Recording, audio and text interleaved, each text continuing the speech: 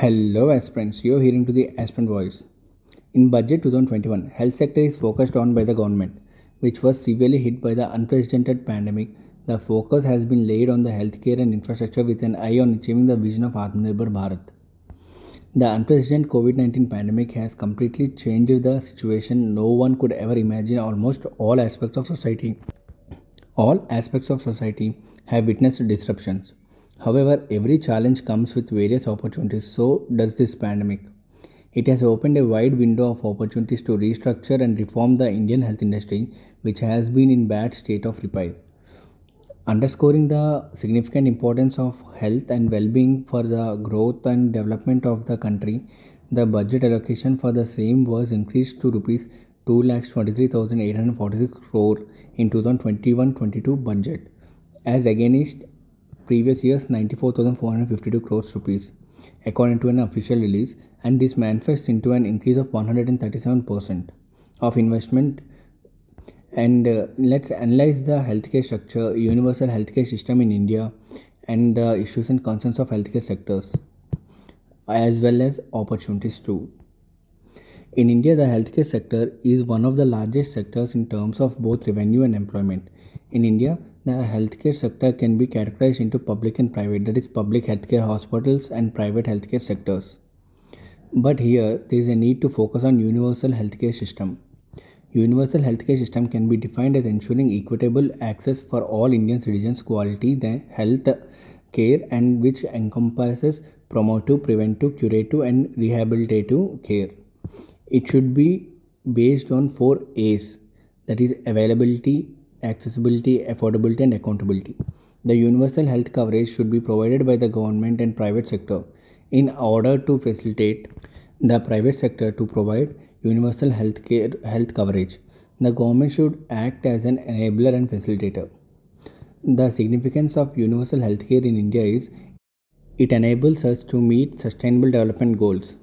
That is Sustainable Development Goal 3, in which universal health coverage is also part, and Goal 1, ending poverty in all forms. And it can enable the people to have access to healthcare without suffering financial hardships, and it prevents the people from slipping back to below the poverty line, and it enhances the human capital formation and reaps the demographic dividend. But there are problems in ensuring the universal healthcare in India, that is low expenditure on health. The combined expenditure of center and state on health is around 1.5% of India's GDP, which translates into rupees 3 per person a day. It is much below the target of 2.5% as set under the National Health Policy in 2017. And the second problem is low insurance penetration. That is 86% of the people in rural areas and 82% in urban areas do not have access to the insurance coverage, and problems forced to use their meager savings, borrow money or delay the treatment implications. So this perpetuates a vicious cycle of poverty and pushes the above poverty line people back to below poverty line. And the third issue could be out of pocket expenditure on health. Fourth one, the lack of accessibility and the lack of affordability. While coming to the lack of accessibility, let's discuss on some stats. That is, number of qualified doctors per 1,000 people in India is just 3.4, and for 1,000 people the number of nurses are 3.2 only, and the total number of hospital beds per 1 lakh is just 70. And while coming to the ICU beds, there are only 2.3 ICU beds available per 1 lakh patients. So the accessibility should be changed in every aspect. Now let's discuss the issues and concerns of healthcare sectors. Indian's healthcare sector has achieved some positive achievements on the health indicators but suffers some serious shortcomings in care delivery.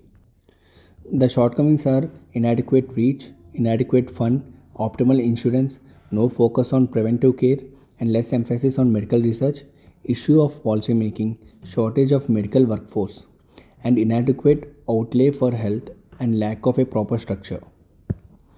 Here you have to understand Indian Constitution has given the people a right that from Article 30, given directive principles of state policy contains provisions regarding the health, that is Articles 39, 41, 42 and 47. And Article number 21 provides for the right to life and personal liberty and is a fundamental right.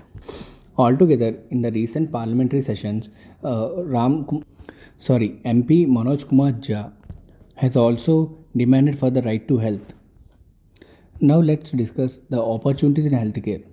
India healthcare sector is expected to increase to rupees 8.6 trillion by 2022. It is almost 3 times which is what it is now in present. So the data analytics shows that with the arrival of the National Digital Health Mission, the Digital Health ID will come which will store the data of patients.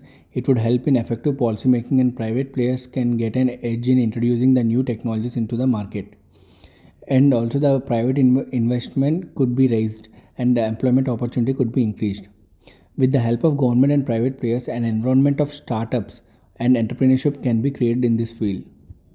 And also, India is already one of the favorite medical tourism destinations in the world, and in the upcoming years, this sector can be harnessed efficiently. At this moment, the Ayushman Bharat scheme plays a crucial role because it is the largest health scheme in the world, and it would primarily target the poor, deprived rural families and identified occupational category of families as per the latest socio-economic cash census data for both rural and urban areas. The expenses incurred will be shared between center and state in a 60:40 ratio. Recently, the government has made some policies and working some initiatives. The important one is the CoWIN app. A new COVID 19 vaccine delivery digital platform called CoWIN is being prepared to deliver vaccines. And in Union Budget 2021, the rupees 35,600 crore has been allocated for nutrition related programs. 69,000 crores rupees outlay announced for the health sector, that is inclusive of rupees 6,400 crore for PMJAY in Union Budget 2020-21 itself.